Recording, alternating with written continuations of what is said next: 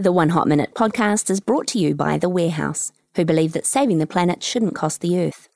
Join them on their journey in making the sustainable affordable. No more coal, no more oil, keep your carbon in the soil!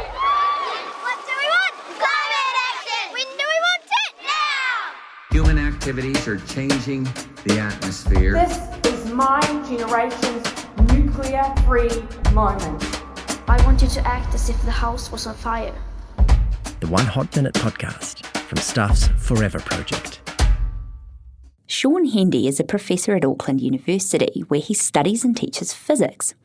But when COVID-19 struck, journalists started calling him to ask about something completely different, the spread of coronavirus. That's because Shaun and his colleagues at Te Pūnaha Research Centre developed the mathematical models showing what could happen if New Zealand didn't go into lockdown, and they got the government's attention. In other words, if you didn't like Level 4 lockdown, blame Hendy. And if you loved Level 4 lockdown, you can thank him. But before coronavirus, Hendy was better known for something he wasn't doing.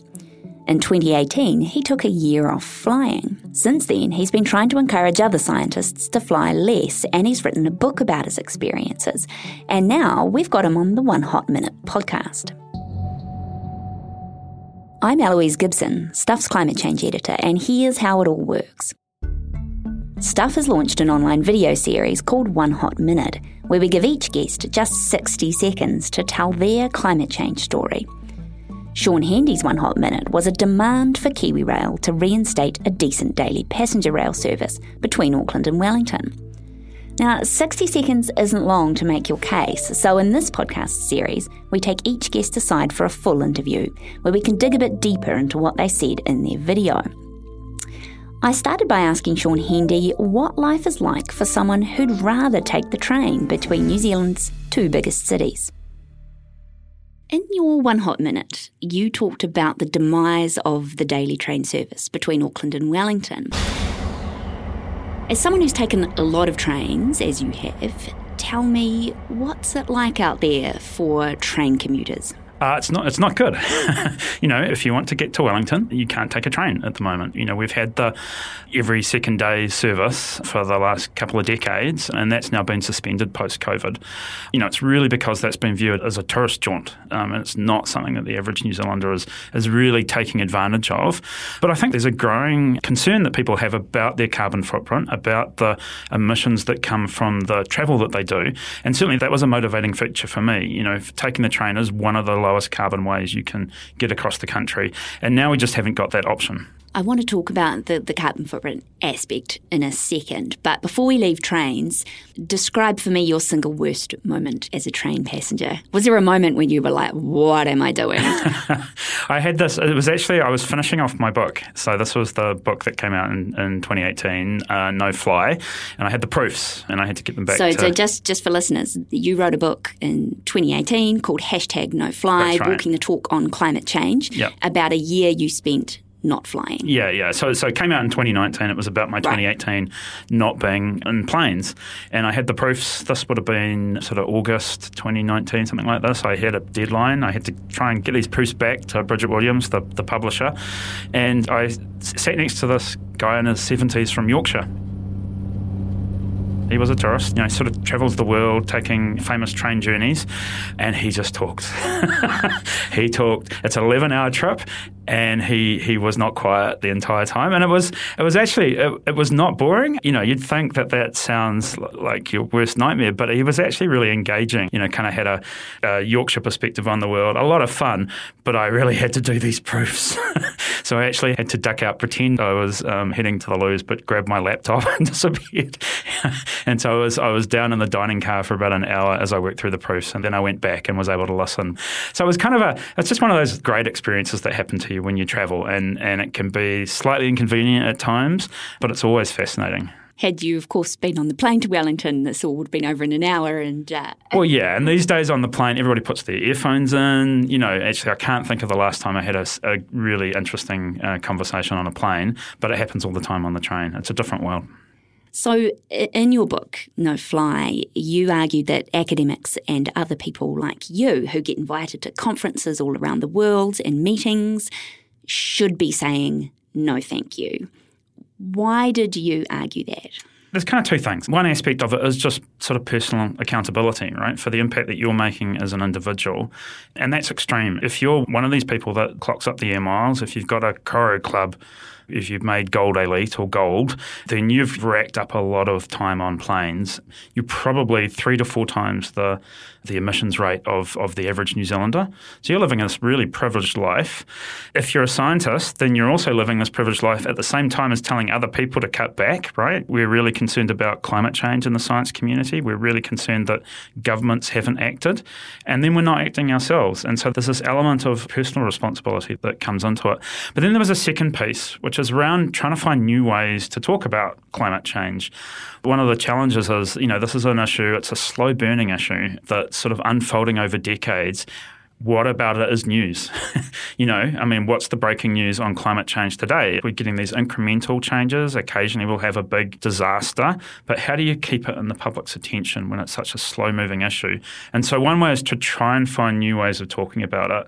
And so that was partly my motivation around taking that year off. I thought it would give me an opportunity to talk about my experience of not being on planes and to bring climate into that discussion. You certainly got a ton of media attention for doing it, but I wanted to come back to what you said about personal responsibility and scientists talking about this thing all the time but not walking the talk. Do you think that it matters to be seen to be doing the right thing here? Yeah, I think it does, right? When people are, you're trying to judge up, well, who's the most credible person? It's very hard for someone who's not an expert in climate to sort of pick apart the evidence, understand who's credible, who's really telling the truth. And when scientists are talking about the impact of carbon emissions and then emitting as they do it, almost at the same time, how does that look from an outside perspective? And so yeah, I think it does matter. Your actions do count for whether people regard you as credible or not. The criticism against that is, this is virtue signalling. This is just you showing what an amazing guy you are, but it's not actually having a measurable impact on the planet. How do you respond to that? It's kind of true. That was one of the things I had to grapple with early on, is the plane still flew, right? That was something I had to think about and factor into my year, knowing that the world was still going on as normal around it. So did I actually make a measurable difference? Actually, I'm not sure. Certainly New Zealand's carbon emissions didn't drop that year. I've seen stats, they did not. No. On the other hand, it did start a conversation, right? And I did feel like I was reaching audiences that I wouldn't ordinarily have connected with. And then I think the big thing that happened was, and I can't take any credit for this whatsoever, was Greta Thunberg coming along and really changing that conversation. My name is Greta Thunberg. I am 15 years old and I'm from Sweden. So I became part of a broader conversation, and I was able to give a bit of a New Zealand perspective on that, which I think was, it's always helpful for these global issues to have people locally who can talk to them. You explained your decision to stop flying by saying, I have lived most of my life as if I didn't believe in climate change. What did you mean by that? So, I first learned about climate change when I was 12 years old. My dad subscribed to Scientific American, and days in Palmerston North where it was rainy and Saturday sport was cancelled, which was quite often. I'd sneak into Dad's study and read these magazines. And so I came across this article on climate change, this 1982, and it actually had quite an effect on me as a 12-year-old, and I actually did my science fair project that year on climate change. And so that's always kind of stuck with me. But Tell us about the science fair project. Yeah, so we did a couple of things. We melted some ice, and we looked at the fact that actually if you melt an ice cube in some water, the volume doesn't change, right? The height of the water doesn't change. So this is the sea ice equivalent now? That's right. So sea ice melting doesn't actually change the sea level, but ice coming off land, such as we have happening in the Antarctica, with ice shelves sliding off, does actually raise sea level. So that was one thing we looked at. And then we looked at, I remember ordering these maps from the council, these great large, I don't know where they've gone now, topographic maps of Palmerston North, and I just mapped out who was going to be underwater. So my house was going to be underwater, and disappointingly, my school was not. So that was a great first example I had of finding things out in science I didn't want to know. I know, very inconvenient, isn't it? Did Palmerston North City Council not commission you on the spot as a 12-year-old to do these flood maps? They did not. We might all be better off if they had. Yeah. So, and of course, that's kind of a contentious issue these days, doing those kind of maps. So that was early on, but it didn't inspire me to become a climate scientist. And that's partly because I felt it would be a solved problem. It felt like, okay, well, we understand the science. I've done my science fair project now. Surely the world is actually going to now open their eyes to the problem that's going on. So I really did assume that we would be solving the problem by the time I'd grown up. And, of course, it hasn't happened. I've stayed engaged with the issue, but I haven't made it central to my career. And then I think with Trump's election in 2016 and the paralysis that sort of followed that internationally around dealing with climate change, I realised at that point that it was really something that I had to take some personal responsibility for now, because I'd spent those decades just kind of leaving the problem to other people. You ultimately became a physicist, so you've done everything from nanoparticles to modelling whole populations. You're not a climate scientist. Why stick your oar in? Why get involved outside your lane, some people might say? It comes back to a little bit to your responsibility as a scientist. And I've been an advocate for scientists asking themselves, if not me, then who? That's a message I've tried to get out to my colleagues. In New Zealand, that can be particularly acute because sometimes there might be one or two experts in the country, and if you're not prepared to take action or to speak to the public or to step up in an emergency, then actually there might be no one in the country. It's not as big a deal in bigger countries with larger scientific communities where there's broader coverage in science, but in New Zealand that's really acute. And so that was kind of one of those moments. It seemed to be something that I could do and bring my own personal experience to. And as a science communicator, I thought, well, if I don't do this, then actually it might go undone. Before we leave flying, you wrote that your carbon footprint fell by 95% that year. That is a heck of a lot. How many trips did you used to make? Yeah, so in a bad year, in like a year where I was doing a lot of travelling, I might have gone to Europe twice, the US twice, something like that, and maybe 3 or 4 trips to Australia. That would probably be my worst year. And that was crazy. It's not good personally. It actually puts a lot of strain on you. And, of course, you're leaving your family behind for quite long periods of time. And I know a lot of scientists that's not atypical. You build up these networks of people that you work with around the world, and it can be really important to go spend time with the people that you're collaborating with. I wanted to ask you about those networks because some of your other research has focused on the power of physical proximity in getting patents out, getting innovation, getting the kind of productivity that you've argued New Zealand needs. What are the downsides of not being able to fly around the world at the drop of a hat? There are some considerable downsides, and I think particularly for early career scientists, it's always going to be better working face-to-face. We are human. We like being in rooms together. I think what happens when you're face-to-face with people is you have more unstructured conversations, and so those moments of inspiration can come up. But I think once you know people quite well, then you can compensate for that a little bit via online collaboration. You have gone back to flying though. How'd you feel? Were you like, I'm back on the carbon bandwagon? It was a little bit weird. Actually, going back into the airport was quite strange, having had that year. I mean, I'd had this weird experience where I had to go during my no-fly year 2018, and I had a meeting out at the airport. So I went out to the airport, and that felt strange because I hadn't been out there for 6 months. And I got a taxi out, and then I thought, well, I'll do the carbon-friendly thing and get the bus back into the city. And to get the bus, you've got to, you walk through the domestic terminal. And I felt, oh my God, I'm going to be spotted. And someone's going to go, what are you doing at the airport? And sure enough, when I got into the queue for the bus, one of my colleagues stepped up behind me. And they were polite enough to say, I'm assuming that you haven't just got off a plane, Shaun. Wasn't the paparazzi, at least? No, that was the good thing, yeah. Hey, for the average Kiwi, someone who doesn't just fly around to conferences and might have, years between international flights, their equation would be different, right? What would their situation be if they gave up flying? So for a lot of people, flying will make a relatively small proportion of their emissions. Overall, across the world, it's about 3% of emissions come from flying. It's not the silver bullet for ending climate change, us not getting on planes. For a lot of us, it'll be through transport. It could be our commute that'll be dominating our emissions, or through the goods and services that we use. There's a lot of carbon that's embodied in those goods and services.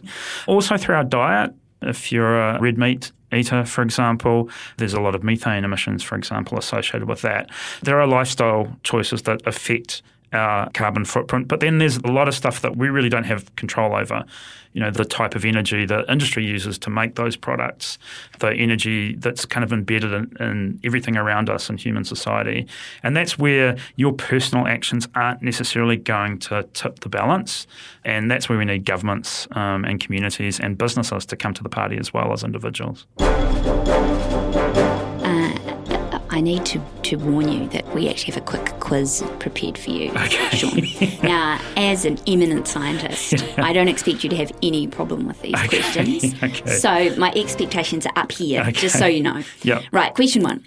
So far, where on the planet have the effects of global warming been most evident? Oh, gosh. No, hang on. I'm going to give you 4 options. Okay. I'll make it easy for you. In the tropics, around the middle of the globe, that's option A. B, in the northern latitudes, C, in the southern latitudes, or D, same impact all over the globe? I'm going to go for the northern latitudes. B, that is correct. Shaun Hendy, according to NASA, some of the fastest warming in the world has been up north, in places like Alaska, Greenland, Siberia, although you've probably just seen in the news Antarctica has been breaking heat records. Yeah, that's quite disturbing. I was in. So my wife's from Alberta in Canada, and one of the first no-fly breaking trips that we did was to go back to her hometown, which is Edmonton, which is quite far north, and we took a trip through the Rockies. They've been having massive fires. There was a town the size of Hamilton that had to be completely evacuated in Alberta. This is a part of the world that gets down to minus 40 in the winter, and you wouldn't think about the fire risk. But there's 2 things that are going on. There's the climate change, which is directly impacting the forests, but also it's the shift of invasive species. There's a beetle that's killing the big boreal forests, and it's been able to move north out of the US into Canada, and so it's leaving all this dead wood that is combustible. So it's hugely double evident. whammy. Yeah, in a way that we kind of don't see here in New Zealand. Question 2. According to an Ipsos survey of 1,000 people last year, what proportion of Kiwis are personally worried about climate change? I'm going to go for about 2/3. Not far off. 8 out of 10. 8 out of 10, 79%, up from 72 a year earlier. Now, this is 2019. Yeah, right. Last year. But, depressingly, only 1/3 thought the government would be able to lessen the impact or meet its own emissions reduction targets. Yeah, which I guess we're realists and we're looking back at our performance over the last few decades. I mean, I think we do have to reflect on our own ability as a small country to influence the rest of the world, right? Because this is a global problem. As a country, we kind of face the same problem as almost I did as an individual, right? We're a high-emitting country, as a wealthy country with a big agricultural sector. But on a proportional basis, we're a tiny chunk. And so the way we can lead and the way that we can really deal with climate change is by being an example to the world. Again, if not us, then who? Who's better placed than us to take a leadership role? And I'd like to think that we can do that in the coming decades. You obviously don't subscribe to we're too small to matter. Yeah, that's really giving up. And I don't think any of us can afford to give up and ride on other people's coattails. Question 3, the final question. Okay. Who is this? As an actor, I pretend for a living. I play fictitious characters, often solving fictitious problems. I believe that mankind has looked at climate change in that same way, as if it were a fiction, as if pretending that climate change wasn't real would somehow make it go away. Oh, you got me. So familiar. I can't quite put my finger on it. Quick clue, Shaun. This actor is familiar with melting icebergs. Okay, now I'm really confused. Come on, it's Leonardo DiCaprio. He, of course, was in Titanic, where familiarity with icebergs was not a good thing, they weren't right? melting fast enough. Well, look, this, arguably that iceberg was pre-industrial, Yeah. human-induced climate Yeah. change. But whatever. He was talking at the 2014 United Nations Climate Summit in New York City. Incidentally, interested in your thoughts, do you think it's helpful when movie stars wade in and lend their voices to the cause? Yeah, I mean, I do think so. I think if you've got a platform and you care about climate change, you should be using it to talk about it. Obviously, people have to be careful about how they do it, and it's certainly possible to go wrong in your communication. But I think you're always better off if people are speaking up and making it clear that they're taking personal responsibility as well.